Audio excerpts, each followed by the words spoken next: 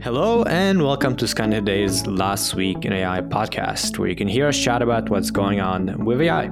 As usual in this episode, we will summarize and discuss some of last week's most interesting AI news. You can also check out our Last Week in AI text newsletter at lastweekin.ai for more articles. I am one of your hosts, Andrei Kurenkov, almost a doctor with my PhD being finished at Stanford and working at an AI startup. This is like a recurring thing at the beginning of every episode. Andre gets tantalizingly closer to officially being a PhD. This Saturday, I'm officially done. It's happening. Okay, yeah. Cool. So unless you do something really, really bad, you will be a PhD by this Saturday. Awesome.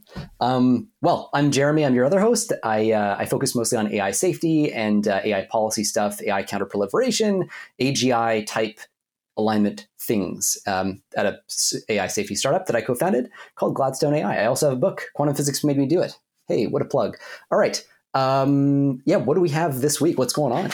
You know, I actually was thinking before we dive into it, our listeners might find it interesting to hear about our new process for doing the podcast. Because a little under the hood. A little under the hood, because it is actually very relevant. So we have actually found it very tough to find the time to take the notes and choose the articles. It takes hours in preparation time. So for the last 2 weeks, we implemented a little bit of code where we just sort of make a list of articles we think are interesting and then get a little Python script to generate the notes for us via ChatGPT. Which was super easy and works pretty well. We do have to adjust a little bit and make sure we get things right, but it actually has sped up preparation by hours. We should flag, we do read the articles. Yes. It's just a matter of the detailed note taking on the articles, so that when we're actually bantering about it, we don't just forget really important details because it's been a while since we read the post. It's just a flag. Yeah. So it's fun just to see how we are integrating AI into this AI podcast, right? Next week, we're going to be entirely avatars generated by the next version of GPT-4. So yeah, next time where you cannot co-host for some reason, I'm just going to replace you with an AI version of you, and it's going to be just as good, I'm sure. I knew I should have unionized. This is bullshit. Yeah, podcasts are coming next, I guess. And then just to chat a little bit about listener comments and corrections, we had a very nice review on Apple Podcasts by Cyberstalker. Saying we cover so many articles, and we have, and it's kind of tiring actually to talk about so many articles, but it's good to hear that people appreciate that quantity. And then someone on Substack commented that the audio quality on the last episode is terrible, and I'm sorry about that. That was on me. I think there was a issue with the recording, and so the audio file wasn't great. But this week, hopefully, it's going to be way better. If not, we've agreed that Andre will be replaced with GPT-5. So either way. Yeah. I'm just going to regenerate the audio based on a transcript with my voice. You guys sound so much more insightful. Yeah. I know. And then we had an email from, I think, Ettore, who just mentioned that some of these language models and terms we've been using actually are nicknamed after South American animals. So we've been saying vicuna. I think it's vicuña. So good to know. Yeah, we do want to pronounce things right. And that is cool to know. That alpaca. Right. Yeah, exactly. Uh-huh. And then just one last comment from Gopal, who heard our call for feedback and our question specifically on whether people appreciate our news coverage or our commentary. And this feedback was that it is nice to have our insights and news and not just, listing off news that you can find elsewhere. So yeah, that's great to hear, and we appreciate that feedback. And I guess we will keep doing some of this commenting that we've been doing. Awesome. Well, yeah, thank you. And anyway, really good to know. It's always embarrassing when you find out you've been butchering the pronunciation of a word. But thank you, Ettore, for your good vicuña. I hope I'm probably butchering that still though. think it's better. It's better. All right. So as always, we do appreciate all the feedback. You can email us at contact@lastweekin.ai or comment on Substack or Apple Podcasts or YouTube or lots of places. So if you have any ideas, feedback, anything, we would love to see it. And Mom, you don't have to comment on the Apple Podcast thing. You can just send me an email. Sorry, it's okay. We'll deal with it offline. Exactly. Well, let's do a quick roundup of what we were talking about this week. We'll have some tools and apps announcements of some more things you can use by Adobe and WordPress and Google. In applications and business, we'll be talking about some startups going out of business and some more news about Adobe and Google and OpenAI as usual. We'll again have only a couple stories in open source and a lot of stuff we found interesting in research. So we'll really have to go quick on that one, but so many cool research things this week. And then in policy and safety, we'll be talking about some concerns about jobs, as has been a common theme, some funny stories about lawsuits and lawyers, and some bills going through Congress. And then lastly, in synthetic and media art, we'll be talking about some text to video and some policies from nature and just some fun things. Starting off with tools and apps. First, we have Teaser's AI dating app turns you into a chatbot, which is kind of amusing. So Teaser AI is a new dating app, and it tries to imitate the user's personality based on their answers to questions and how they talk while using the app. And it allows 5 back and forth messages with AI that, like, I guess, automates chatting for you. It has launched with a subscription option that includes this AI-driven auto-match feature. It's only been out for a week, so not too much news on this yet, but funny idea for sure. Yeah, it's like, ladies and gentlemen, have you ever been tired of the dating part of dating? That annoying part where you converse with another human being to get to know them? What if you could converse with a chatbot who is not human at all? Like, that's kind of like what this is. It feels very Black Mirror to me. Like, they showed some examples of the interactions, and it's like the vibe seems to be you can do a quick trial run of somebody through this quick interaction. This chatbot is like maybe fine-tuned on their personality or whatever. And like, yeah, that seems like kind of weird. It also plays into even more this idea of like the commoditization of the dating pool. Like, you know, when you use, like, I haven't used these apps, full disclosure, and I'm a happily married man, but, you know, if you go on the Tinders, I'm told by the children that if you go on the Tinder, you end up like feeling kind of like everybody's a commodity. Like, you can date this person, date that person, their trading cards, whatever. And this seems to take that to a whole other level. It like hyper commoditizes because you don't even have to like spend your time exploring the potential match with that person. Maybe this is just a cynical take. I'm like 32 and I'm getting way too old, but like that was the vibe that I distilled from that, at least personally. Yeah, I think it's not necessarily a terrible idea. It's just about implementation. So I could see this being done in a way that actually made sense. For instance, you know, on OkCupid, you can have really long profiles with lots of text. And if this was more of a sort of question answering thing of like, I would like to learn a little bit more about you, let me ask the AI about, you know, details or interests or things like that, favorite, whatever, that would make sense, right? Because that's before starting a chat for real, you can just get some more idea of who this person is. Maybe get suggestions on openers and things like that. But this whole notion of having an AI imitate you and chat for you is super weird. And this article includes some pretty amusing details of conversations, like this author asked, is weed legal where you live? And this AI said that in Texas, it's legal, even though it's not. And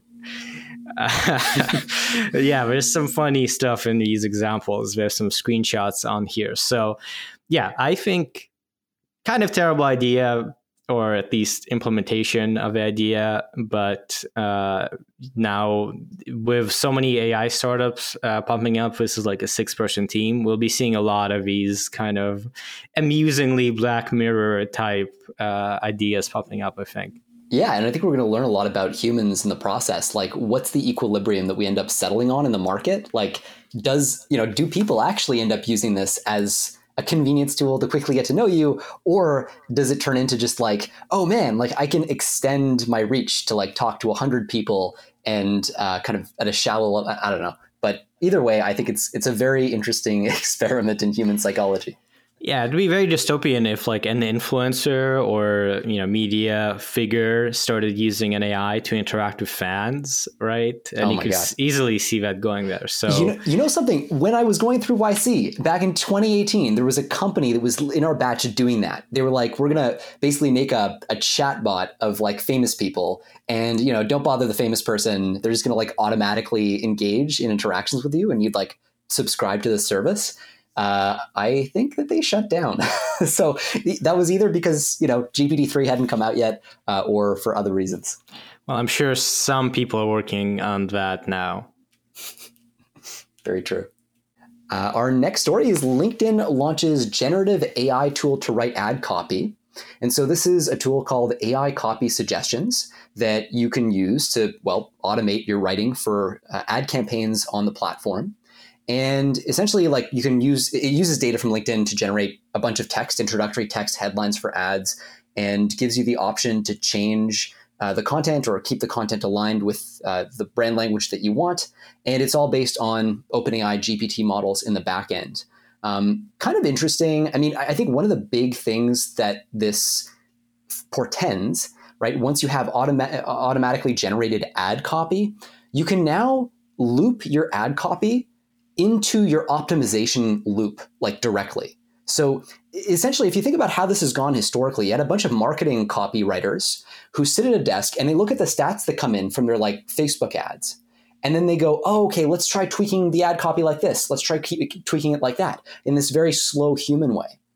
And they're not making optimal use of the inbound data that they get. They're not optimizing as hard as they could on that signal. Whereas now you have this automated writing thing. So you can actually like optimize through the writing process too. Like you have an AI essentially own the end-to-end optimization, which I don't know, I would expect to lead to like pretty significant, at the very least significant decreases in marketing spend because you're not paying for that writing, but also in potentially vastly more effective marketing copy just because of that extra optimization. Yeah.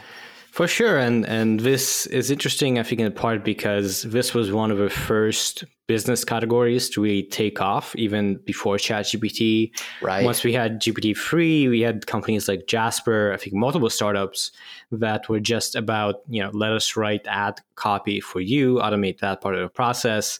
Now that's directly built into LinkedIn, and I'm sure it will be built into Meta and Google and a lot of these places. So makes a lot of sense, make buying ads more frictionless. But it's kind of funny that these existing companies that have popped up since GPT-3 might be suffering because of it. Yeah, actually, that's a really good point. It's always surprising to see, we've talked about this before, but like who are the winners and losers in the whole like generative AI race, and the question of whether it's the model developers or the people who build apps on top of the models and like where the advantage is hiding. And I mean, this in retrospect seems obvious. I guess everything seems obvious in retrospect, but dark day maybe for the Jaspers of the world who have to now contend with homegrown kind of platform native generative AI tools. Indeed. Onto the lightning round. First, we have Adobe Express gets generative AI for flashy flyers and social videos. That's pretty much the story. Adobe is continuing its pretty fast rollout of AI features now with this Adobe Express app, where you can make posters, flyers, general sort of visual design things. And the 2 new AI tools will allow the user to add images and text effects from a text prompt. And this is available in free or premium versions. Adobe Express is available in those two versions, and it's still in beta testing, but again, pretty reasonable, logical way to integrate AI for Adobe.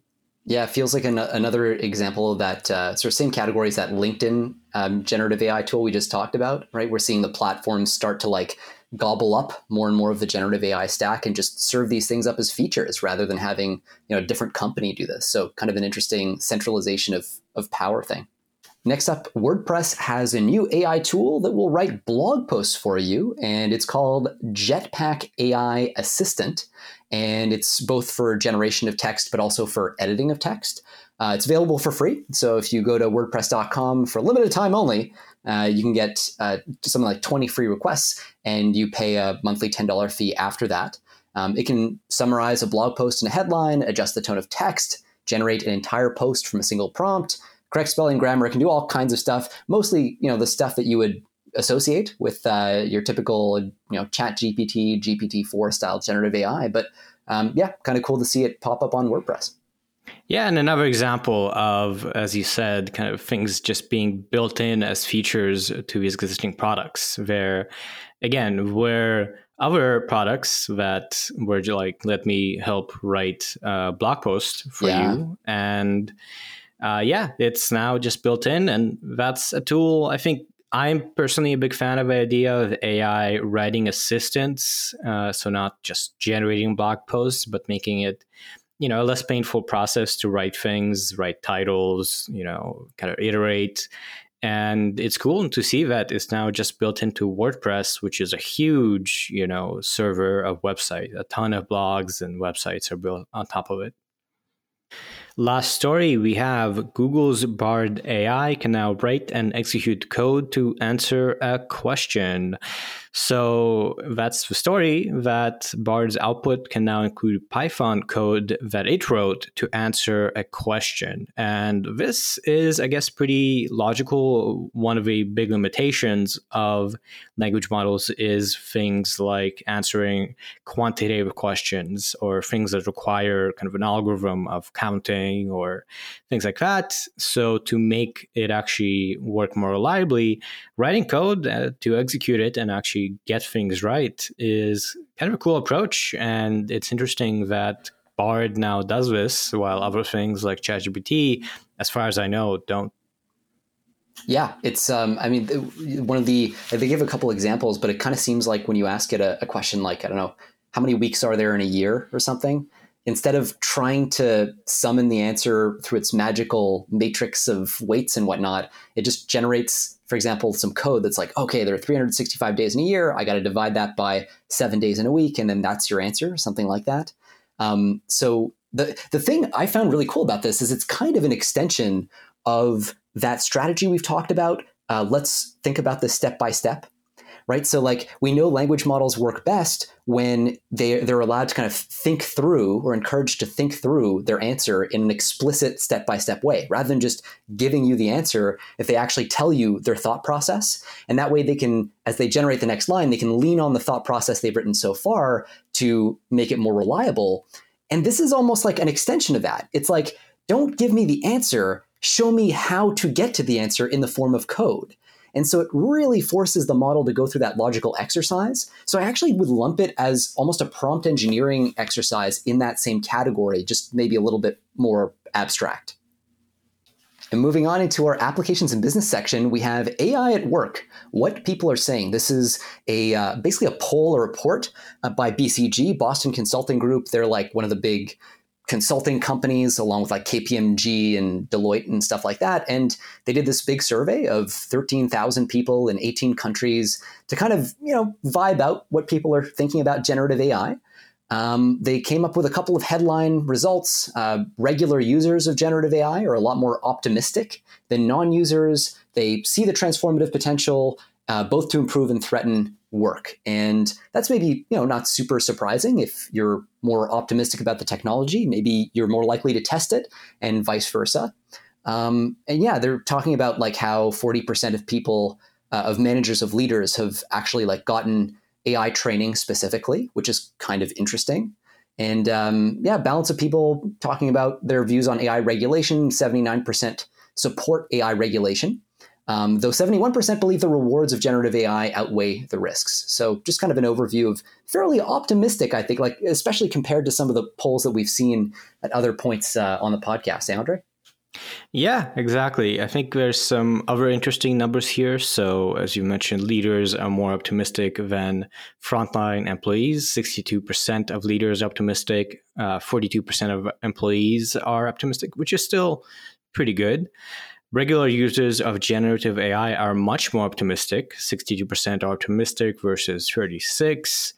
And 80% of leaders say that they use generative AI regularly, whereas only 20% of employees do right now. So I think these numbers track quite well, and it means that hopefully as more people start integrating AI into their workflow, start to understand generative AI and how to use it, and that it can't necessarily just replace a lot of job categories, these numbers, I think, will kind of maybe keep improving, so to speak. Yeah, I was surprised to see that 20% of frontline people saying that they used these chatbots, whereas 80% of leaders say that they have. I will say, I'm kind of suspicious of the leaders number, because what I've seen historically, especially in the kind of like the sorts of leaders that would float around the like consulting ecosystem, like not super like technically savvy, like people who are more about being showy, and consulting is all about selling yourself and your skills, and not necessarily actually kind of quite being at the front of things. In enterprise companies who are their clients, that could be a thing as well. And people tend to like to present themselves as experts on generative AI. And, you could imagine that tilting them towards claiming that they use this stuff all the time as kind of like a badge of pride or whatever. I don't know if that's the case, but it's just kind of like a stray thought that might partly explain that big discrepancy between the 80 and the 20 there. Next story, doctors are using chatbots in an unexpected way, from the New York Times.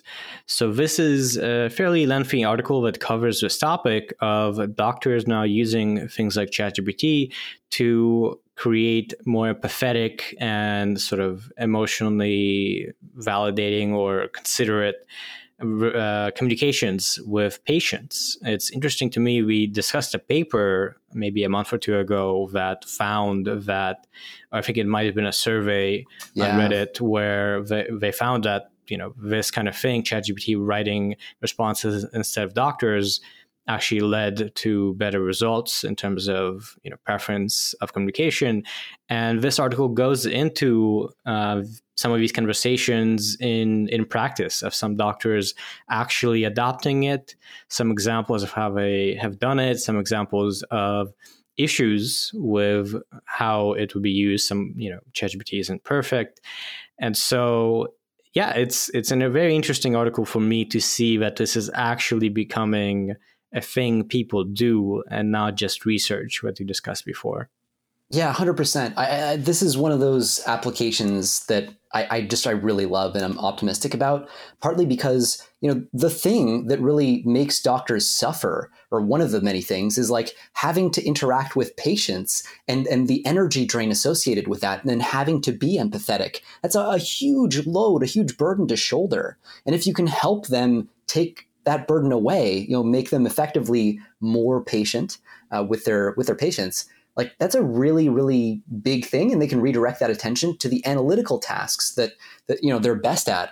I think one of the failure modes that you might worry about too is, as you diminish the direct interaction from the doctor to the patient, maybe there's a risk that the doctor ends up picking up on fewer subtle cues that the patient might express. Right. So if there might be a little indication that the patient's veering into depression, or maybe a little pain here or there that they reference, that ends up being a clue that tips you off to something important.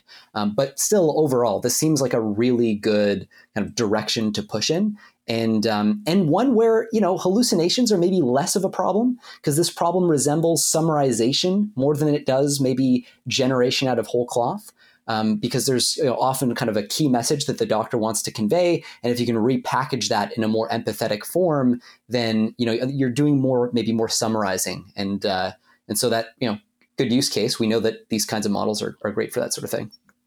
Yeah, and there's some interesting other details here. For instance, it mentioned how using ChatGPT can make communication more understandable. So instead of using fancy language that is hard to understand or complicated explanations, you can use AI to kind of make things easier to understand. So you can definitely criticize this as automating away the human interaction, the doctors not necessarily caring and just getting the AI to be considerate. But given how much load there's on doctors and, just it probably not being feasible to spend an hour to write a letter that is, considerate and emotionally empathetic, I think it makes sense, and it is a positive thing for doctors to integrate it into their workflow in a, mindful way that isn't just sort of poorly considered. Yeah, absolutely. Next up, we've got in our lightning round, bankers shopping FTX's hundreds of millions of dollars stake in AI startup. And oh boy, this is inside baseball for the AI safety community. FTX, the now disgraced, collapsed crypto exchange, it was once headed up by Sam Bankman-Fried, or as some people like to call him, Scam, Bank Run, Fraud. So he, that was me. That was not some kind of text-to-speech thing. It's just my Trump. I'm proud of it. Anyway, the point is, so FTX collapsed. Before they collapsed, they made a massive investment, $500 million into Anthropic, which is kind of like you could think of it as one of the three top AI labs right now, Google, DeepMind, OpenAI, and Anthropic, kind of maybe leading arguably the LLM charged, at least today.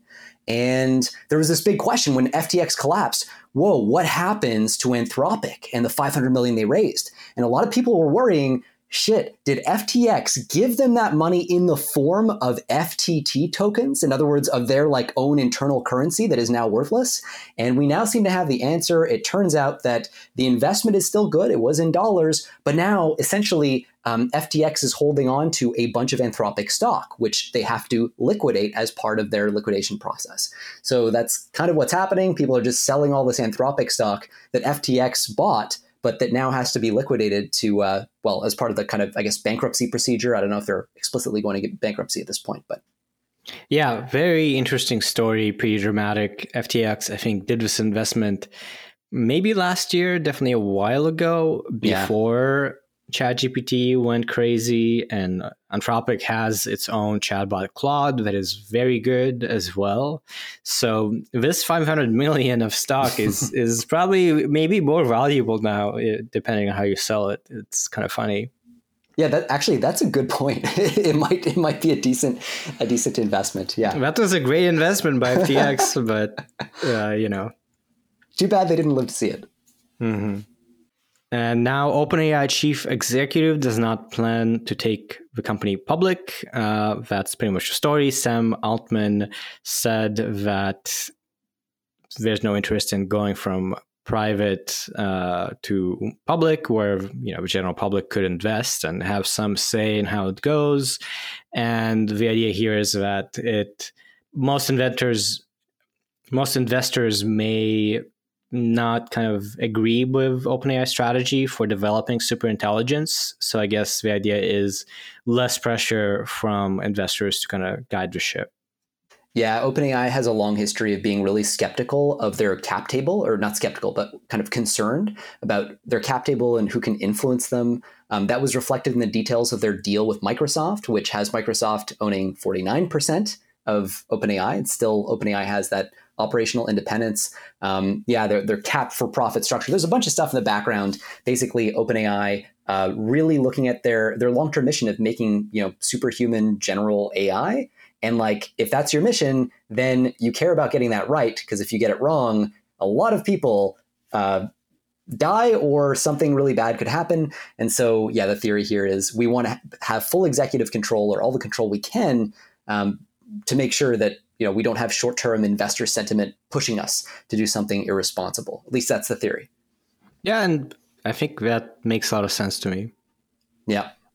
Next, we have the $500 million robot pizza startup you never heard of has shut down, report says. That headline, the way it's written, it kind of makes me feel like you can just go back to not knowing anything about this story. But anyway, Zoom, or Zume, I'm not sure, a robot pizza delivery startup that raised almost $500 million shut down due to technological difficulties. And this is like, oh, man, I invested, my brother and I actually invested in this like startup that was in roughly the same space that just worked so hard, and sadly, because of the environment, they collapsed too. This is like a common thread these days. But food tech is super, super hard.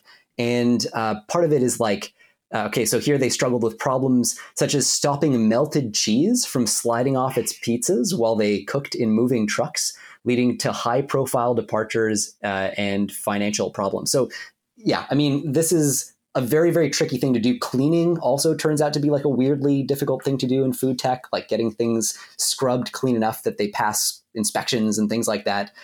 So yeah, moment of silence for Zoom. Yeah, and you may not, need to know about it, but 500 million is a lot, and this is a bit of a category, so it doesn't bode well for this kind of general kind of business. Hey, it's an Anthropic investment. Now we have Adobe opens up its Firefly generative AI model to businesses. So Adobe has launched Firefly for Enterprise, which allows every employee within a company to generate images or copy from text-based descriptions. This is kind of cool. Actually, we were looking at Midjourney, and there's no way to get sort of a license for the company. Everyone has to do their own individual account. So makes a lot of sense to me, and I think companies would want to be able to kind of just buy for their whole like company or set of employees to be able to use it. Yeah, it's I guess one of the themes that we've seen crop up recently in generative AI is the dichotomy between like companies that go after like direct to consumer, like B2C, and companies that do enterprise level sales. You can think here of OpenAI that courts individuals mostly, versus Cohere that does the same thing, roughly, language modeling, foundation models, but for the enterprise. And this seems like, again, that kind of, you got Midjourney versus, in this case, Adobe testing out the enterprise version. And yeah, I mean, kind of cool. Curious to see which play wins, or at least what the relative market sizes end up being. Next, we have Google Cloud and Salesforce team up to bolster AI offerings. And so this is a strategic partnership between Google Cloud and Salesforce. And we've actually seen Salesforce collaborate with like an increasing number of sort of like third-party vendors is roughly the right term, I guess. I think they also like partnered up with Cohere recently too. So we're just seeing them dip their fingers in a lot of pies. And yeah, Google Cloud is the latest pie. Boy, this feels like a little bit of a disgusting metaphor, but there's a whole bunch of products and services that are included under this agreement. There's Google's BigQuery tooling and Salesforce's Data Cloud and Vertex AI, which is Google's fully managed AI platform, basically. They're like one-stop shop. Yeah, what would you think of this, Andre? Yeah, it's showing Google still making all of these deals. As we mentioned, Salesforce also trying to move fast with AI, which makes a lot of sense. They've been doing things like Einstein GPT, they've had Slack GPT, things like that. So this is, I guess, another way for them to accelerate the ability to deliver things like that. Last story, a new important generative AI startup has come out of stealth. So this is about contextual AI, a new startup backed by a whole bunch of investors. So it's actually similar to what we just mentioned, where they want to build large language models for enterprise, for businesses, instead of ChatGPT for regular users. That is a good way to rake in money for sure. Don't know how important this will turn out to be. I don't know if they've launched anything contextual AI, but another player in the LLM game, I guess. Yeah, I totally agree with your like kind of uncertainty about how that pans out. I don't know. I've said this on previous episodes. I'm very open to being proved wrong here, but I am super skeptical, given the economics of scaling, whether these plays like like Cohere or like Contextual end up working out. Because like ultimately, you need a massive source of compute. You can't compete at this level with just raising a couple $100 million. And you look at like OpenAI with their deep, deep partnership with Microsoft and their access to gigantic amounts of processing power. You look at DeepMind, which is now integrated into Google, sort of same thing. Like you're competing with that, and in a context where compute is such an absolutely critical resource for scaling, it's just like, I don't know, like best of luck to them. And it is absolutely like, it's up to them to kind of prove me wrong here. And God knows I've been proved wrong before, but at the moment, I would be surprised if, these sorts of companies end up lasting, but we'll see. Yeah, I will say this. One of the co-founders was the head of research at Hugging Face and also research scientist at the Facebook AI Research Fair. And there's also the other co-founder worked at Hugging Face and Meta AI Research. So definitely, yeah, the founders I think are pretty legit, and I could see that being a big component. All right, so kicking off our project and open source section now, we have RedPajama 7 billion now available, I don't know why I said the comma. Let's do that again. RedPajama 7 billion now available. Instruct model outperforms all open 7 billion models on Helm benchmarks. Okay, this is, it actually took me 2 reads to kind of piece together fully what the significance of this was. But basically, this is a series of models that are now being open sourced. They're called RedPajama, and they're all this sort of like 7 billion. So there's this base model, the pre-trained model, just basically a glorified text autocomplete system. You can think of it as like your raw GPT-4 or whatever. And then there are fine-tuned versions of it being released as well, instruction fine-tuning and chat fine-tuning. And the take-home here is that these models perform really well on the Helm benchmark. So Helm stands for Holistic Evaluation of Language Models. And I'm embarrassed to say I knew like nothing about this when I first ran into it. But basically, this is a bunch of different measures all aggregated together. Measures of accuracy, of calibration, fairness, and efficiency. And basically, you look at how these language models perform across a bunch of different tasks, and you sort of average them together and compare them to each other. I think one of the big headlines here is that the base model outperforms all the other open source 7 billion parameter models that are out there, including Llama, which we've talked about a lot and that was a really big breakthrough when it came out, and Falcon, which has been the kind of latest big splashy launch. So open source kind of one-upping itself over and over again. Yeah, actually, it's surprising that they are better. Falcon was very solid and seemed to be quite a bit ahead. So it's hard to say whether, let's say, on other benchmarks or in practice, this will be superior, but definitely pretty exciting to have even more new models. And this one also has this instruct version for chatbot type stuff. They have some pretty impressive examples. So yeah, it's yet another open source language model to keep up with. As you mentioned, there's already Falcon. There's Guanaco, which is a chatbot tuned thing. Vicuña. Yeah. Thank you, today. Yeah, and a lot of these. So it's still, lots of stuff coming out with LLMs and open source efforts, which is impressive.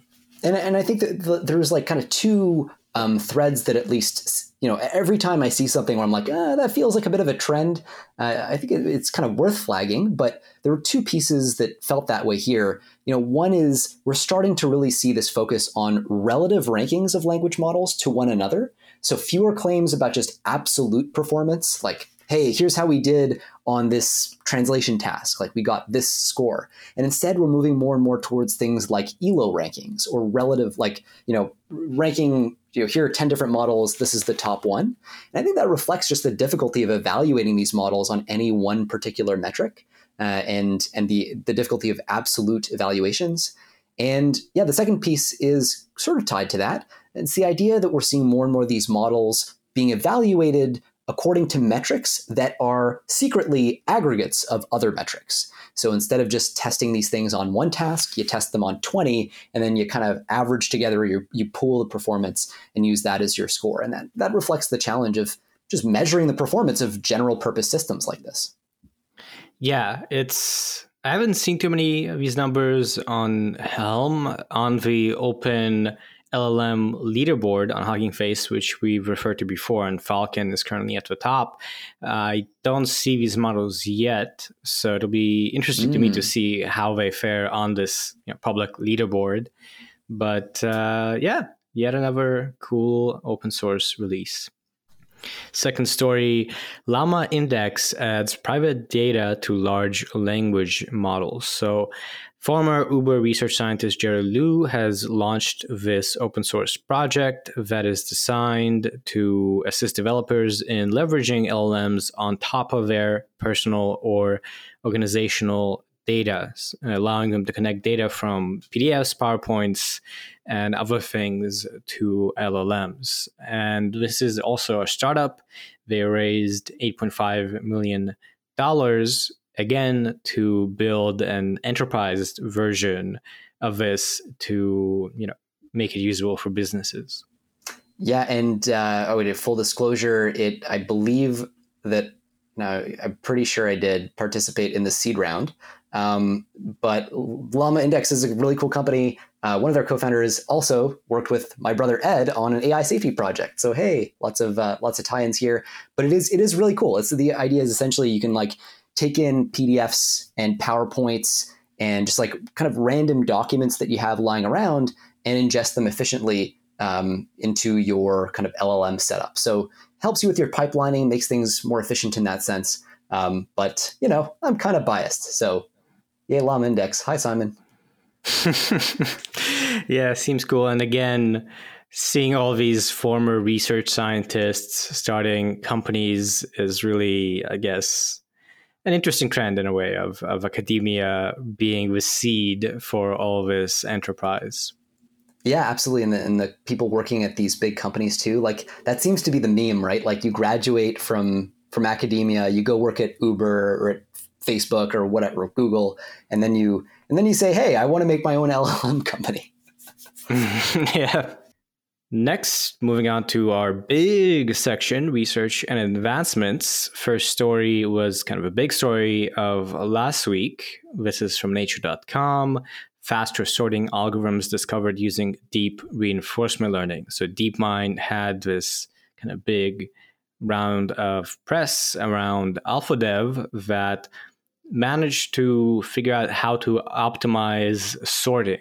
Very, important algorithm for all software to just take a list and make it sorted. And they were able to speed up sorting of small lists of up to 5 elements, I think, by something like 70% by optimizing the low-level code. And yeah, I guess the big news here is that they actually managed to optimize the implementation with just pure AI. Now, I've looked into some discussions of this, and this is not necessarily actually a big deal. It's, this kind of optimization on the low level is not super novel, and maybe it's just this particular implementation that I compared to was a speed up.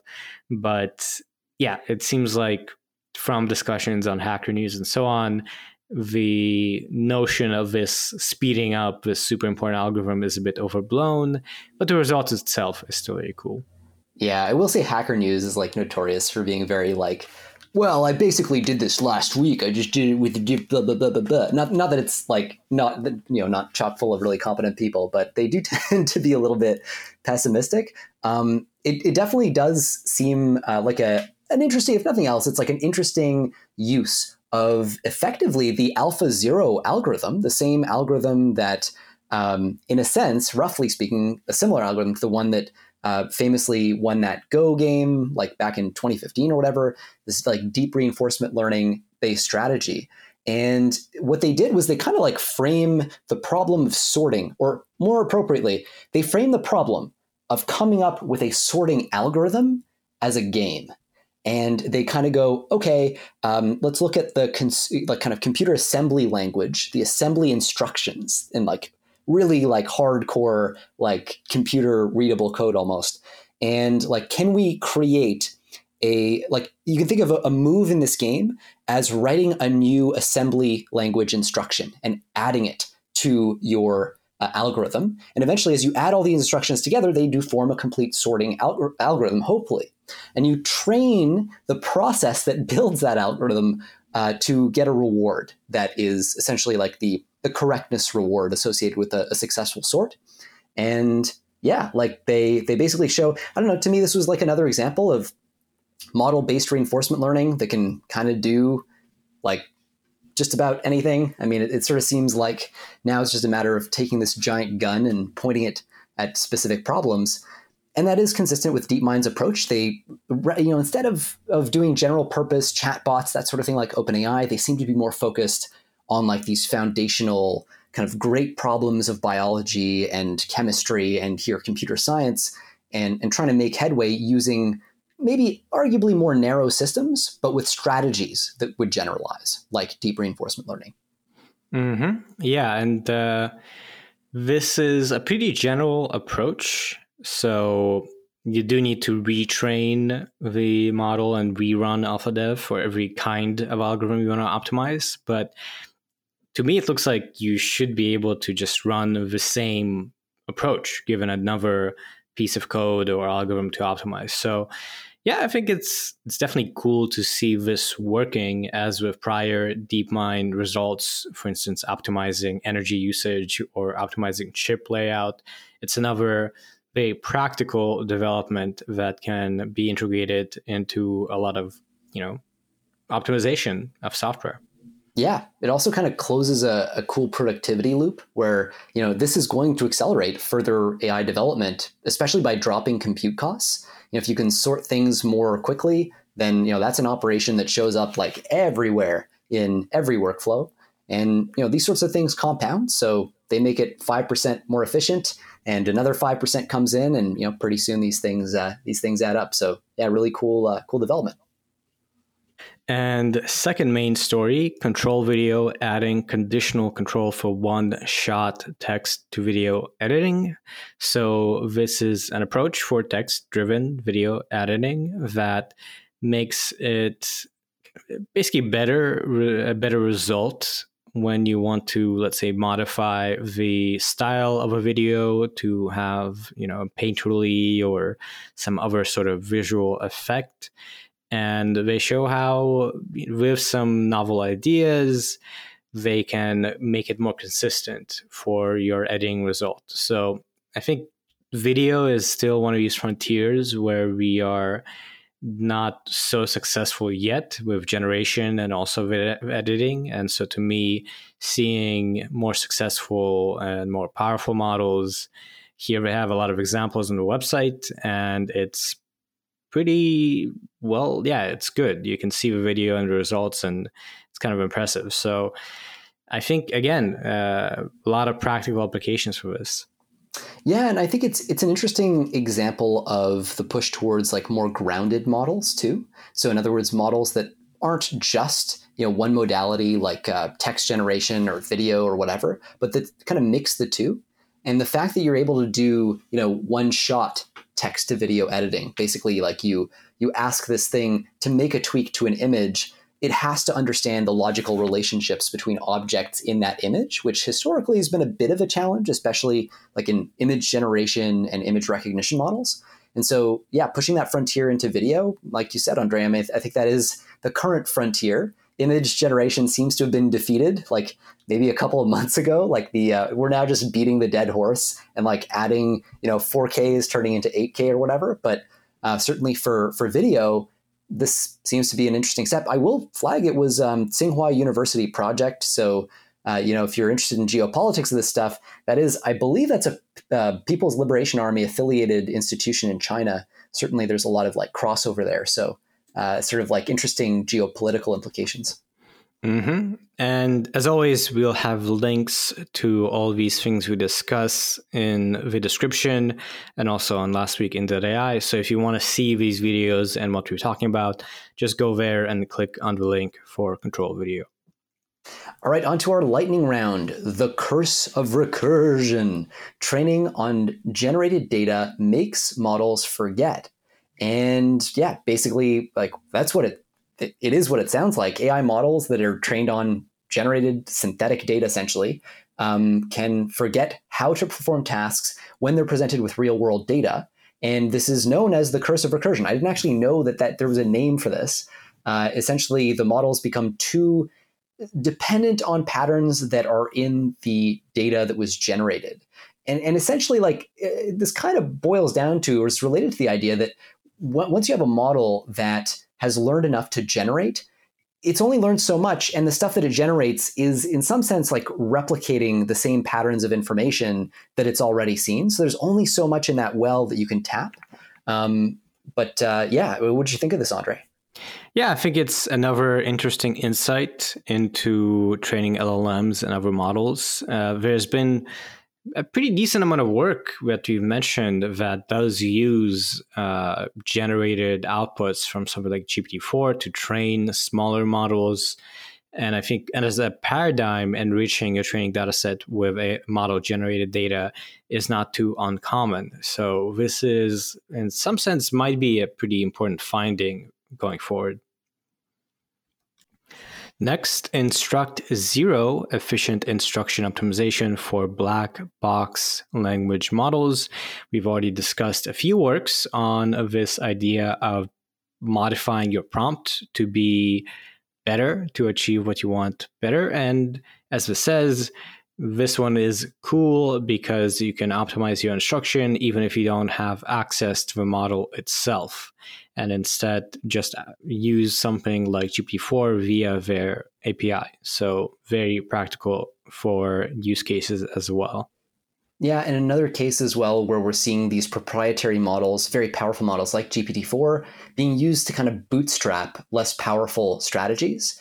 And so essentially creating way more leverage, way more value in the ecosystem than you might expect. This is like yet another way of using GPT-4, like using a little bit of access to GPT-4 to get a lot of value from other systems. So kind of cool that it's keeping the whole system afloat.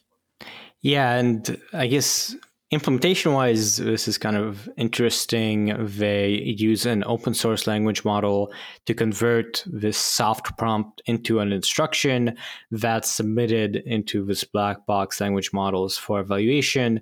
And then that performance is sent to Bayesian optimization to produce new prompts in a loop. So also another example of combining multiple language models to get the best results, which has been a pretty notable trend. And then we have simple and controllable music generation. It's a rare break from the really long titles that we've seen before.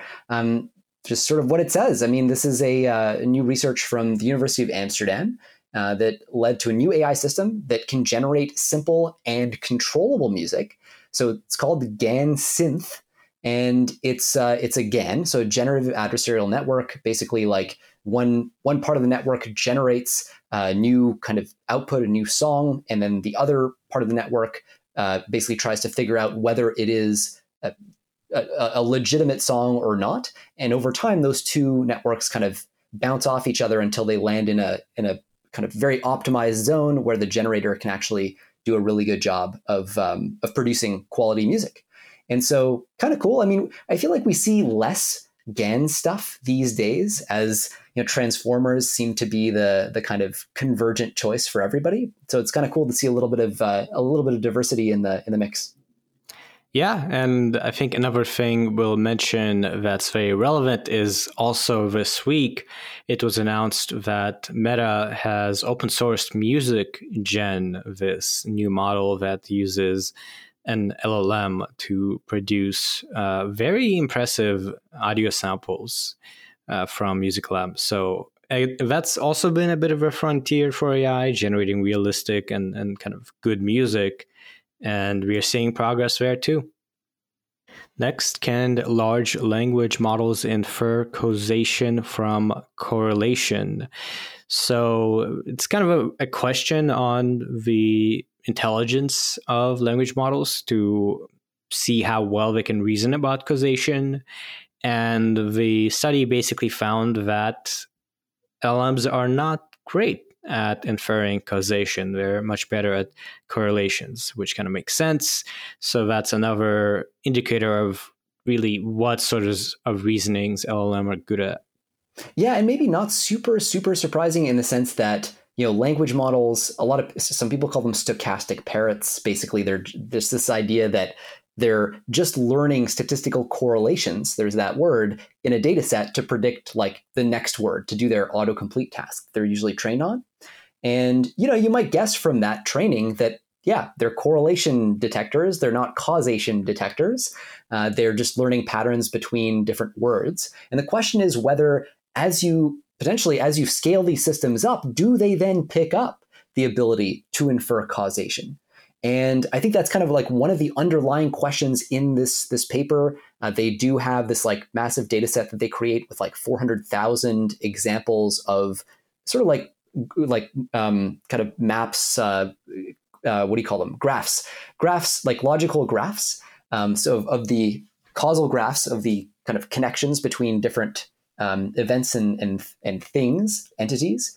And they feed a bunch of different causal graphs. So it's like, okay, imagine that A causes B and B causes C. Then like, what does A cause C? That sort of thing. And they see how well language models can predict the causal relationships there.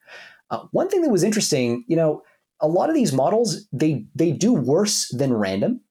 But the few models that actually did perform best exceeded random guessing somewhat, and they're all the most scaled models. And I think that this actually hints that, in fact, even causal reasoning may be overcome through scale. It's possible that just as you scale these systems up more, through all these objections, scale will win through nonetheless, and we'll have these systems that, yes, they're just learning autocomplete, but that forces them to learn causal relationships between entities. Anyway, it was really interesting to see. They also did some fine-tuning experiments, like what if we take these raw models and train them specifically to do this task? Like, then do they pick up the skill? And the answer is yes, they pick it up really well. And again, within model families, you see that scaling leads to better performance on this task as well. So, I think one kind of maybe underrated conclusion or indication from this paper is, sure, these models aren't great now, but the scaling train may already be leaving the station, and that we're already seeing the most scaled models do the best here. And certainly with fine tuning, that's also true. All right, next up we have inference time intervention, eliciting truthful answers from a language model. And so this has been a concern for a lot of people, is like, you've got a language model, sometimes it will spit out lies. So if you, or just falsehoods, if you ask GPT-3, for example, who really caused 9/11, it'll potentially tell you that the US government caused 9/11 because you wrote who really caused 9/11. You're hinting that the answer you expect is something kind of in the conspiratorial camp. And so the question is, does the model, even if it gives you the wrong answer, does it actually know the true answer deep down inside?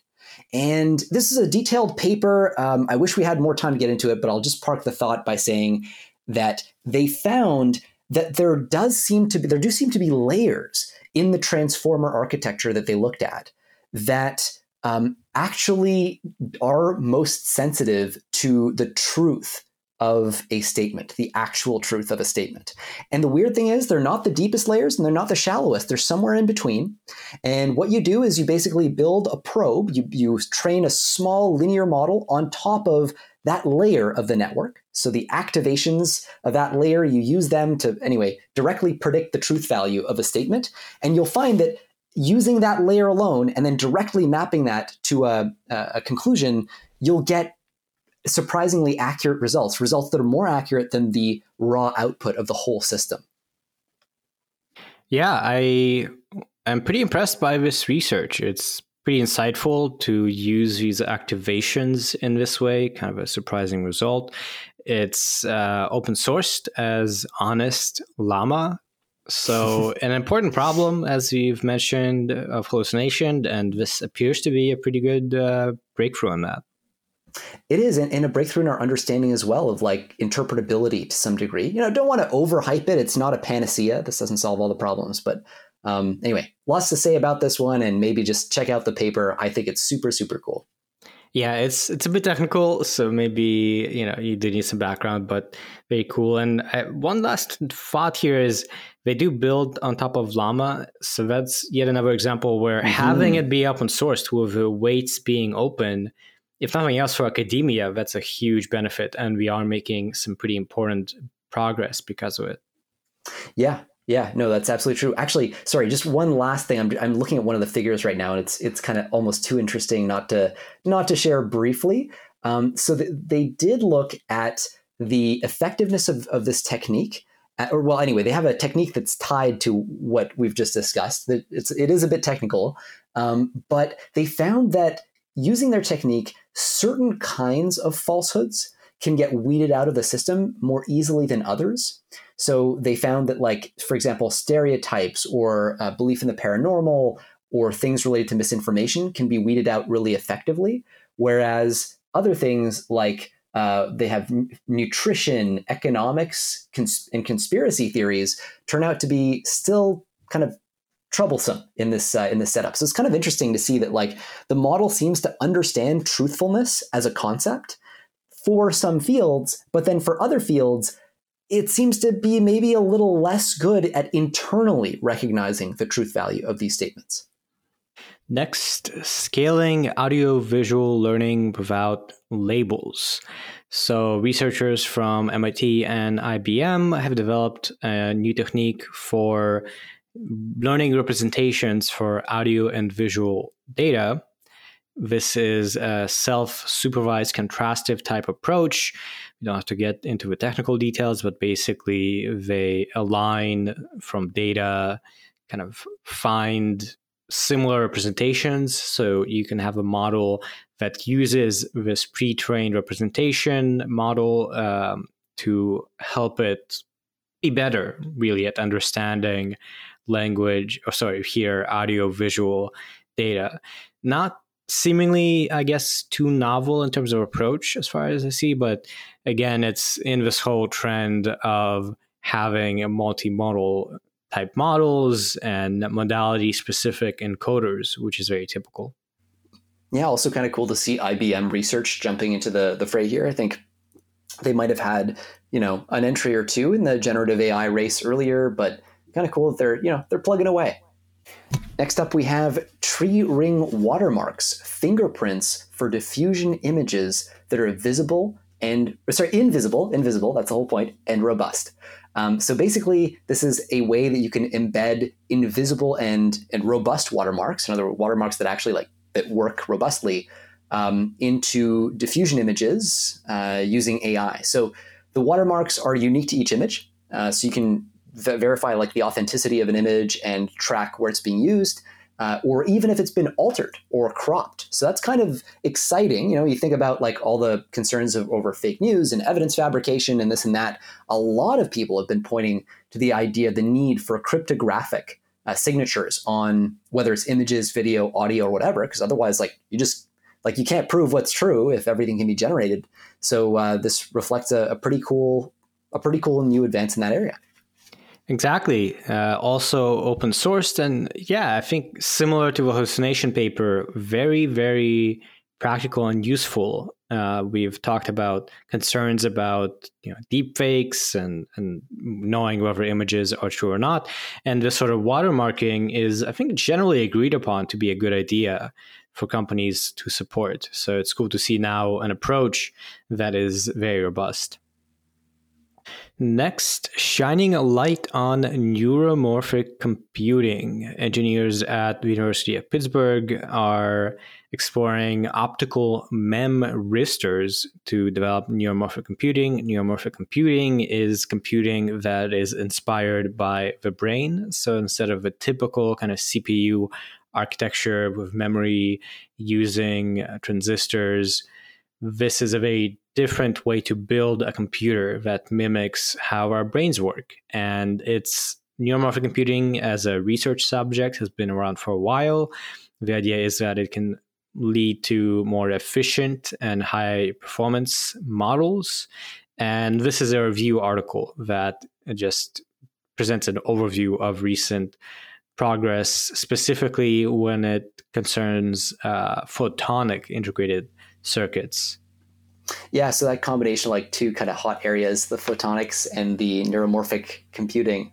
Yeah, I'm kind of curious where this ends up going. I wish I knew more about neuromorphic computing. This is definitely one of those like things on my to-do list at some point when I get the time. Yeah, I wonder like how that ends up potentially competing with more classical machine learning approaches. Yeah, kind of cool. And I think that's all that's all I know about this space. Yeah, we'll see. We will need novel hardware probably for AI in the long term, and this is one of the candidates for that.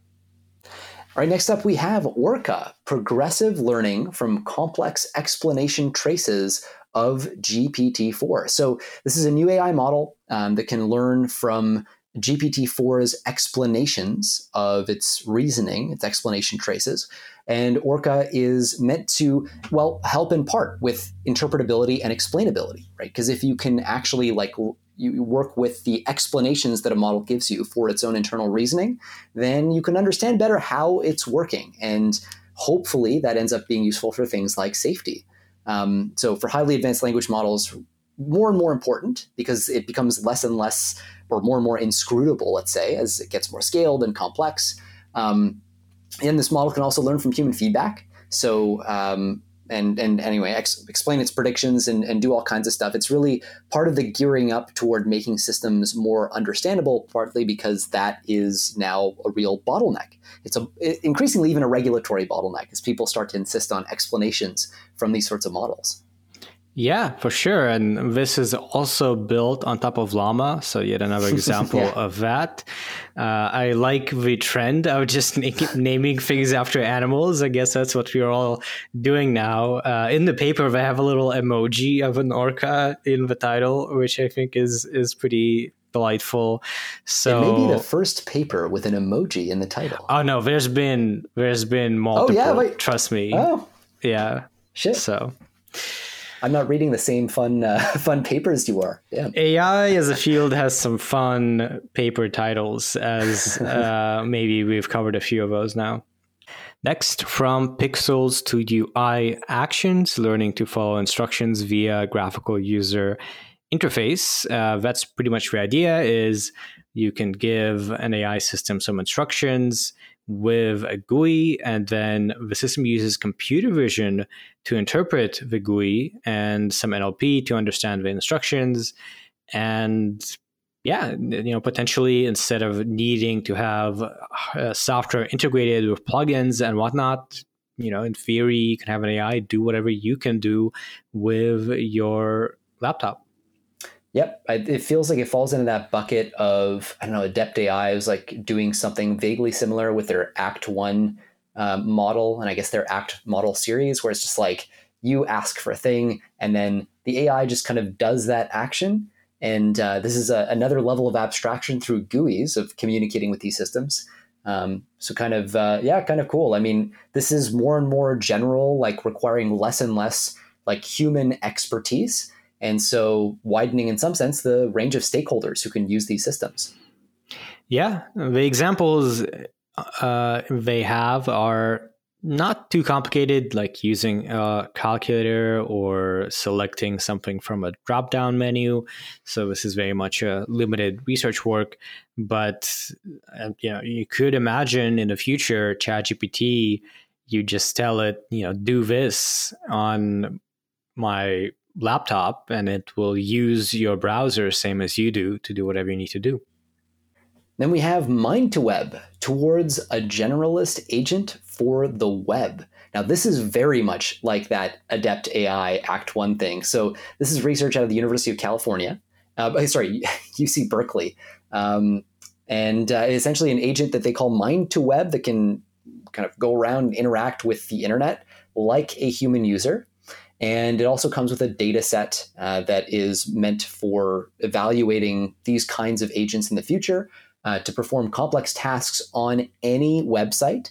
And so that's pretty intense. And they just flag that the current state of the art, data sets for this sort of thing, they either use simulated websites or they only look at a limited set of websites and tasks that are not kind of suitable for this more general purpose thing. So they look at more than 2,000 open-ended tasks from 137 different websites, 31 different domains, and anyway, crowdsource action sequences for all these tasks.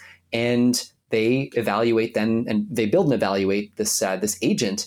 It really starts to feel like we're getting to the point where the interface that we use to deal with the world is no longer going to be clicking on stuff, no longer necessarily even typing things ultimately if you do this verbally, but instead you're just talking to the language model that does the action on the internet.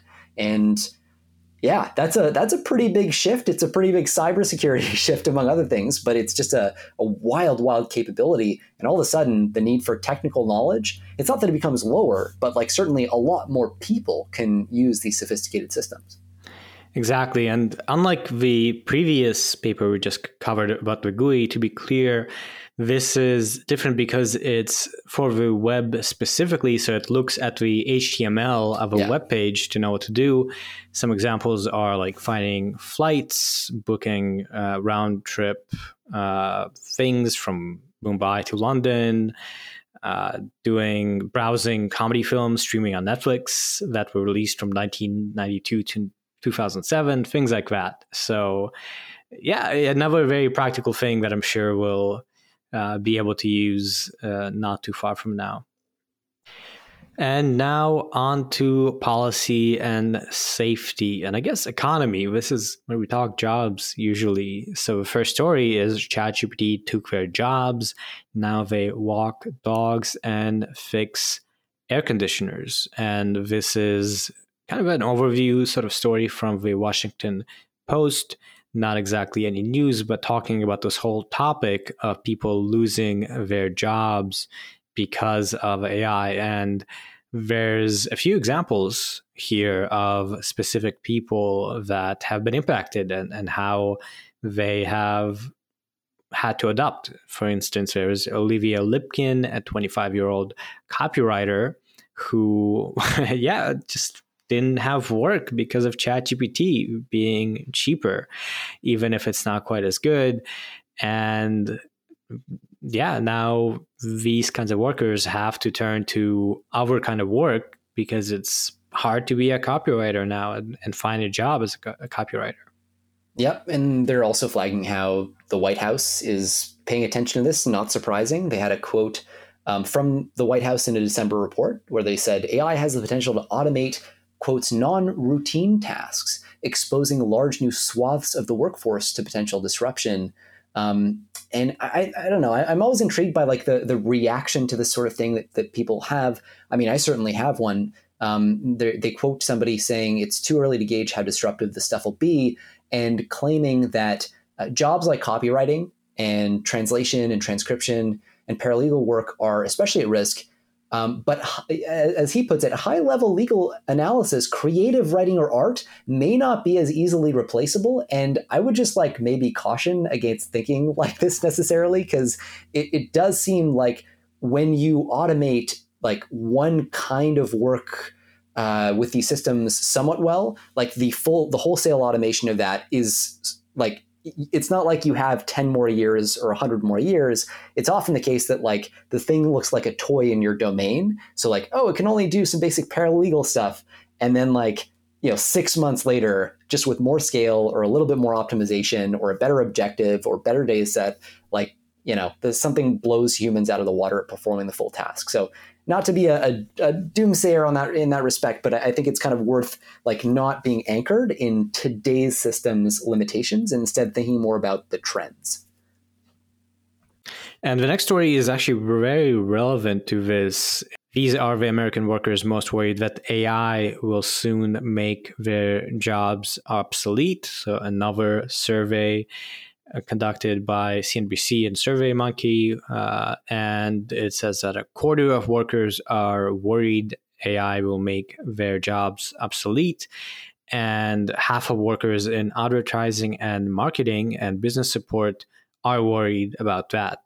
That's twice the average, as we mentioned. So it generally varies a lot by sector, and we've seen that, today and in previous discussions as well, that AI will have different impacts and people perceive AI differently depending on what they do. Yeah, it's also more kind of more polling, like we saw with the BCG, the Boston Consulting Group poll that we talked about earlier. They get into like which groups are most concerned and so on. And one of the things that they find is that concern diminishes with age. So like younger people, like 18 to 24, 32% say that they're worried, and that number drops to 14% of workers 65 and older. Like, I don't know if that reflects the fact that, when you're 65 or older, maybe you're closer to retirement, so you feel like you have less equity in the game. But it may also suggest that people who are younger, and therefore one would imagine more likely to be working with and aware of these systems, might be better calibrated to the risks that industries are facing. I mean, it seems like there's a significant tidal wave hitting things, and you might expect them to be on track, or to be rather tracking it more closely. But there's also an interesting correlation in kind of income. So 30% of people making less than 50K are worried, and then you've got 16% making over 150K, which I actually think is like potentially backwards, funnily enough. Like, if you're making a lot of money, you're probably in a white collar job, and you're probably at greater risk of automation than somebody who's, a contractor or a plumber. And so depending on the particulars, I think that's kind of an interesting axis to look at, is the relative disparity in concern. Yeah, I had that thought as well. And some other numbers I found interesting is 43% of workers say they expect their job to change significantly in the next 5 years, which makes sense. 43 is maybe a pretty reasonable number of where AI will have a large impact. And the survey did also find that discussion of AI within the workplace is mostly in the tech sector, with only 14% outside of tech saying it's been discussed a lot in their workplace. And now onto the lightning round. We have AI poses new threats to newsrooms, and they're taking action. And that second bit is, I think, most of the story here. We know, of course, about the threats that AI poses to newsrooms. We've got copywriting, and we've got even digitized anchors and things like that coming out of different companies. But one of the things that this focuses on is the fact that you've got the New York Times and NBC News that are among some organizations that are holding preliminary talks with other media companies and large tech platforms. And there's this digital news trade organization called Digital Content Next that represents over 50 of the largest media organizations in the US, like WAPO and so on. And they put out some principles for the development and governance of AI implicitly in media. And a couple of these principles that I thought were interesting, developers and deployers of generative AI have to respect creators' rights to their content. Publishers are entitled to negotiate for and receive fair compensation for the use of their IP. So in other words, implicitly, don't go training your models on our copy, on our articles or whatever. We ought to have a right to negotiate for compensation as you're training your models on those things. So, the cost of data access, if this sort of thing does become the norm, could go up quite a bit. It kind of reminds me of some of the things we've seen where like Reddit and Stack Overflow are insisting on getting paid for scrapes of their websites. So anyway, kind of an interesting watershed moment for media. For sure. And I guess that also makes me wonder, we've been discussing how things like ChatGPT are now relying on web APIs. And I could see it happening that news services will offer APIs to AI to be like, okay, right, can you check this article or read the news? And yeah, like AI companies have to pay to get access to these new information that gets out because they don't have that built in. So interesting to see this shaping up. Next, city of Yokosuka adopts ChatGPT after favorable trial results. Not too much to say here. The city has adopted ChatGPT in its administrative operations after a successful 1-month trial. It's the first local government in Japan to do this. The officials used it to make bulletins, summarize meeting records, and edit documents. So nothing too crazy. And I suppose this is just showing what will probably be very typical throughout many governments and many local governments of trying out AI, integrating into the work process. Yeah, kind of cool to see this leadership at the kind of municipal level. Yeah, we're going to have probably a lot of little towns and maybe states experimenting with this sort of thing because you can get potentially a lot of efficiencies, and if you have less regulatory overhead, you're a smaller organization essentially. You can get away with quick, lightweight tests of these things, and we might learn a lot about the value of these things in city planning or municipal things that I don't know the words for. So that'll be cool to watch. Next, we have AI generated content should be labeled, EU Commissioner Jourova says. And essentially, this is, it's kind of what it sounds like. The European Commission's deputy head, so this is Vera Jourova, asked for companies that are using generative AI tools to label content that has the potential to generate disinformation. And I found a lot of these quotes kind of confusing, to be honest. Like it was hard to follow what exactly they wanted to do with this. And I'll just read a couple quotes that maybe we can try to unpack and decipher here. So one of the quotes is, signatories who integrate generative AI into their services, like Bing Chat, should build in necessary safeguards that these services cannot be used by malicious actors to generate disinformation. So, maybe that makes some sense. You check the prompts to see if somebody might be trying to use your system for disinformation. But then she says, signatories who have services with a potential to disseminate AI-generated disinformation should in turn put in place technology to recognize such content and clearly label this to users. So I found that weird. Like, if you're worried about these systems being used to generate fake news, your solution is to have the text generation systems say that they're generating fake news.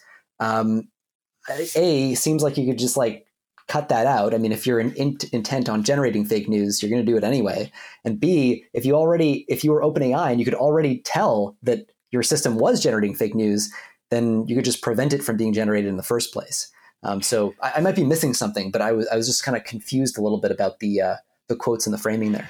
I think it makes some sense in a sense of just informing the user that this has been AI modified or AI generated can change how they process it, right? So even if the model does fail, it's still useful to make it clear that there potentially is an issue, and also try and, if you're using a service, for instance, that is an AI model, on your end, you can also have an extra layer to try and detect things. So yeah, it makes some sense, I think. I think I was reading this through a lens of malicious use. Like if you're going to use this to generate fake news intentionally, then you need to tell people that it's fake news or something like that. But I think you're right. Your thing makes so much more sense. So basically, if you're recognizing the possibility. Oh my God, I feel so stupid now. Yes, recognizing the possibility that if you're going to use this AI to generate articles and you're some news company, let people know that AI was used to generate the article because it could be hallucinating stuff. Okay, gotcha. That makes a hell of a lot more sense. Thank you, Andre, with the slam dunk fact check. Mm-hmm. And in fact, the next story is very relevant. OpenAI sued for libel after ChatGPT allegedly hallucinates man into embezzlement lawsuit. That OpenAI ChatGPT produced false information that, according to this lawsuit, caused damage to the man's reputation, and OpenAI acted negligently by publishing libelous material. So kind of a funny case, but also pretty important because this could be setting the stage for these sorts of complicated lawsuits, specifically when it comes to libel for these kinds of things. Yeah, and precedent's so important, even in the US system, sort of like less important in the States than in some other like Commonwealth countries like Canada, but precedent is still really, really important there. One thing that they had I guess a legal analyst, I think it was a lawyer, render some opinion on this. And his position was that in order to actually like win damages associated with this case, to actually essentially win the case, the claimant would have to show that OpenAI acted with, quotes, knowledge of falsehood or reckless disregard of possibility of falsehood, which is, anyway, a sort of high level of proof that's associated with libel cases like this. And this analysis was that like, this might be a tricky one to show. So either OpenAI had to know that they were actually generating falsehood in this particular instance, which that seems very much not to be the case, or they acted with reckless disregard for the possibility of falsehood. I suspect that's going to be the case, what the case is going to rest on. Is there reckless disregard? Do you have a situation here where OpenAI is being reckless in generating outputs that are libelous? And I don't know. I don't know. Yeah. I think to give a bit more background here, this is a result of a journalist for an online gun website asks ChatGPT to summarize the case to the Second Amendment Foundation v. Robert Ferguson, and that's where it hallucinated the idea that this radio host, Mark Walters, was accused of embezzling money from the Second Amendment Foundation. And that was just total nonsense. So it is maybe questionable, right, if a journalist used this information that is possibly on the journalist, right? Yeah. That's the thing, right? It makes it so difficult to figure out who owns what responsibility. And that's like, I think that, fundamentally more than anything, that's the thing with generative AI, right? It diffuses responsibility. Our whole society is premised on the assumption that if there's text, if there's an image, if there's a piece of content out there, a human made it. And like when you take that away, you end up basically violating a bunch of these core assumptions baked into the legal system. And this is one of them. Like it's not super clear the extent to which you can act on reliance on the information that you get from these systems. Like how much should you be able to blame them for your screw up? I don't know. And speaking of that, next story, lawyers blame ChatGPT for tricking them into citing bogus case law. You may think this is the same story that you already covered, but I think this is separate. Here, 2 lawyers are facing possible punishment after filing a lawsuit against an airline that included references to past court cases that were invented by ChatGPT. The lawyers have apologized. And yeah, it's. I think this already has happened once before. I'm pretty sure this is a separate thing. So kind of amusing. Yeah, I mean this not citing its sources or sometimes fabricating. In this case, case law or just citations of things. We've seen this in a scientific context too before. I think we might have discussed one of those stories on the podcast previously. But like, the worst part is this thing will confidently cite sources, and so you can really feel like you're reading something authoritative, but clearly not. So. I don't know, there are going to have to be professional standards for using these systems, for disclosing the use of these systems, and so on. This obviously cannot continue like this. And the temptation is so high, right? Lawyer hours are billable at such a high rate. That's probably going to end up going down, I think, with the use of these systems. That's my guess anyway. We're going to see a lot of the lawyerly work, the workmanlike work, say, automated away. But in the meantime, we absolutely need to like figure out what's the level of responsibility that you have as a lawyer for these sorts of things.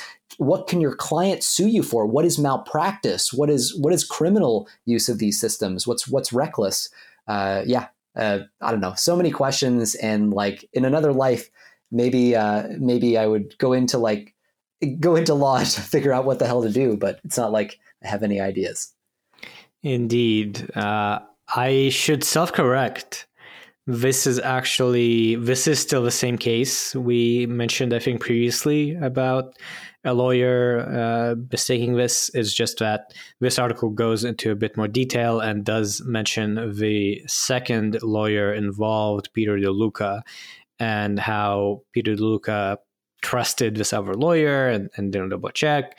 And now their firm has put safeguards in place to make sure this doesn't happen. So I'm sure many legal entities are now making sure that this sort of press doesn't happen for them. This is actually a really interesting failure mode of our process too, because it's interesting. So we each read these articles. I think what happened here probably is so I read the first one and then Andre read the second one, and we never we went hey, this is the same guy. So kind of funny. Yeah, you're right. Yep. And next up, we have U.S. Congress to consider 2 new bills on artificial intelligence. So these are 2, and I think this is really important, 2 bipartisan AI bills. Great to see the level of bipartisan agreement on AI legislation. We've seen this on a number of different levels. These have been introduced in the U.S. Senate. One of them is about transparency for government agencies that are actually using AI. So basically disclosing when they're using it and kind of how they should use it. And the other is about establishing an office of global competition analysis, basically just keep the U.S. ahead of the game in AI development. The first one, I believe, was I'm pretty sure it was Senator Peters. I need to confirm that. Where did I put this here? Hang on one second. Peters, there it is. Yeah, that's right. So Gary Peters, he's a Democrat who chairs the Homeland Security Committee. And he's been really big on a lot of AI safety stuff. So there was the bipartisan Global Catastrophic Risk Mitigation Act that he kind of co-sponsored. So it's really cool to see him there. He's a really kind of technically informed senator. And there are a bunch of great Republican folks here as well, kind of teaming up on this stuff. So anyway, I find this really encouraging, the level of bipartisan interest that this stuff is getting. Yeah, and U.S. Congress actually doing its job. It's good to see that it can happen. Yeah. Moving on to synthetic media and art, our last section. First story is why nature will not allow the use of generative AI in images and videos. So Nature is this really important journal for publishing research and science, and they just announced this policy of not publishing any content in which photography, videos, or illustrations have been created wholly or partly using generative AI. They cite a bunch of reasons about integrity, transparency, attribution, consent. It's kind of maybe a confusing or unclear policy, because what does it mean to be partly generated or created partly with generative AI? You know, what if you're just tweaking it with generative AI? But I guess in spirit, it might be clear enough that they don't want, parts of images, actually synthesized images in your research. Yeah. And I guess it applies in principle to text as well. Or no, just generative AI and images and video. So, okay. Yeah. Kind of makes sense. I do wonder, it's always hard to know. I do wonder if this is essentially delaying the inevitable. Like at some point, we're going to cross a threshold where these things are just so useful, even in illustrations, like in illustrating scientific concepts. We've seen that be a really important facet of nature's approach to things. They have a lot of really nice illustrations for review articles and things like that. So at a certain point, that becomes a real hindrance. And yeah, I wonder if that's going to be a lasting policy, but interesting to see different organizations test out different things. Yeah. In the ending of article, they do explicitly say many national regulatory and legal systems are still formulating their response to the rise of generative AI until they catch up. As a publisher of research and creative works, Nature stands to remain a no for inclusion of visual content created using generative AI. So maybe the biggest reason there is this legal consideration, and it does make a lot of sense for them. This article also notes that nature does allow the inclusion of text that has been produced with this instance of AI, provided you do this with some caveats and you document that you do it. And you cannot include an LLM tool as an author on a research paper. Oh.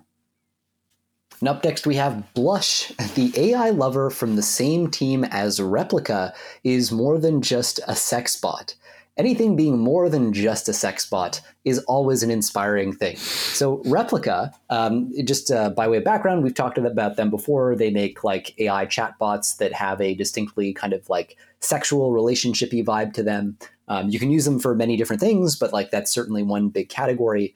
So now we have Blush, and it comes from the team behind Replica, and it's kind of being positioned, it seems, as a thing that's helping people build their relationship and intimacy skills. So maybe less directly sexual, though you'll be happy to know that you can get a not safe for work version for $99 a year. So you can buy yourself presumably basically an avatar boyfriend, girlfriend, or whatever you like for that low cost. And one of the things they flag is that Blush introduces users to over 1,000 AI crushes and can help them practice emotional intimacy and navigate a bunch of complex issues that they might run into in real life relationships. So again, I mean, this keeps happening ethically. You see the utility. There are people with crippling social anxiety, and this would be hugely useful for some of those people.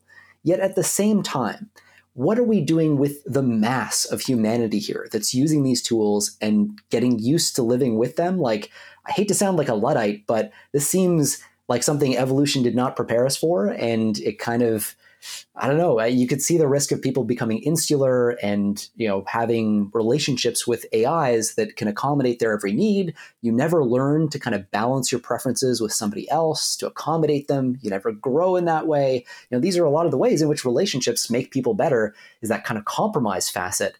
But yeah, I mean, for better or for worse, here it is for $99 a year.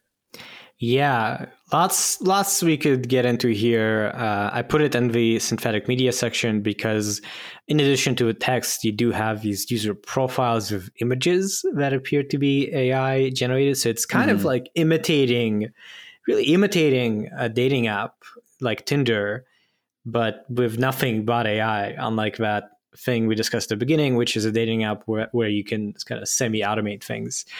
I do think there is value in being able to practice. Yeah. And it is a thing that gets you anxious.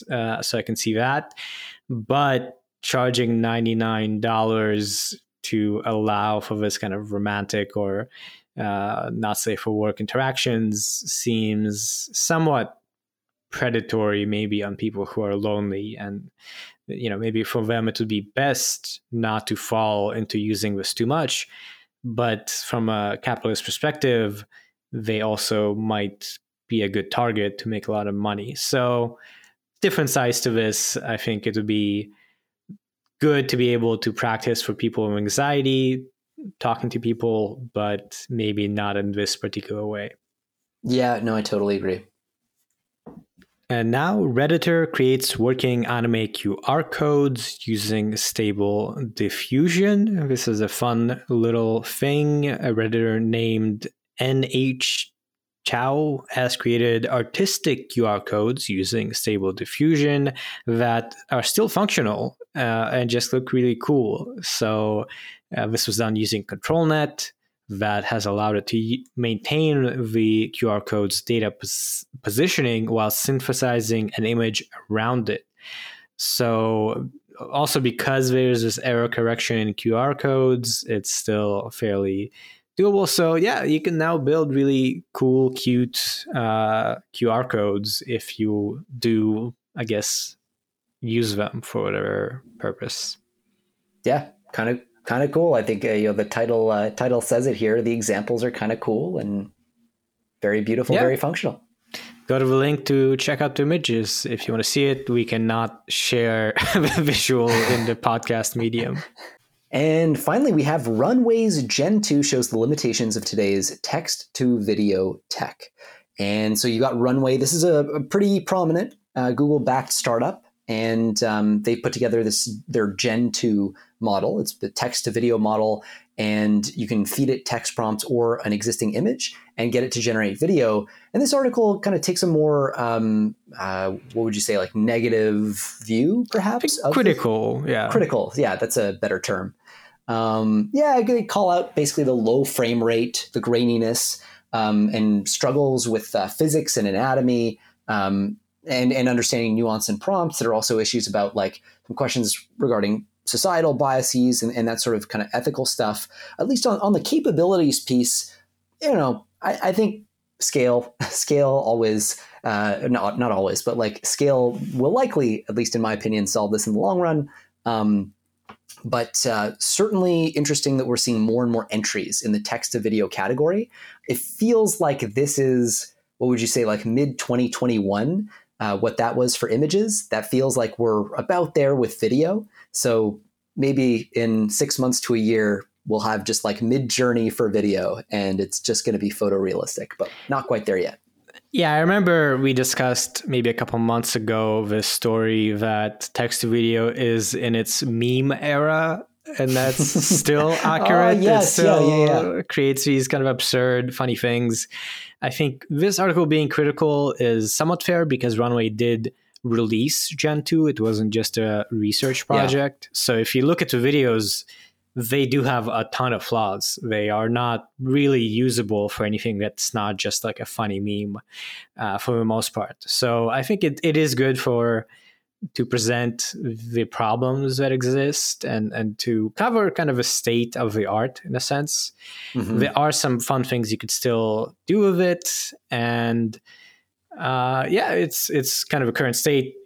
Things will improve rapidly, but as we mentioned before, video is still one of these things that AI has a lot of room to improve on. Yeah, I guess I'm of two minds in that I look at some of the videos and I'm like, wow, like that, you can really see how this is going to get there. But yeah, it's definitely not there yet. And you're right. Like the release decision is a materially different thing. You actually put it out there in that form, and it's like, you get called out. Yes. If you're going to charge people for it. Now, I don't think, are they currently charging for access to Gen 2? Yeah, I'm not too sure. I would have to double check, but I do think it's part of their app for people to use. Okay. Yeah. I couldn't remember if the article explicitly said that for Gen 2, but in any case, it had been as well in limited waitlisted access before. So like, they had, been trying to debug it, and then they made the affirmative choice to release. So you could, I guess, give them some flack for that for sure. Yeah. Also, when we say videos, we really mean sort of GIFs. It's just a few seconds. Yeah. So you don't want to think of 5-minute video or anything. Yeah, good point. Alrighty, so that is it for this episode. Hopefully the audio quality was better than last week. If not, then I guess I'll retire and just let an AI replace me.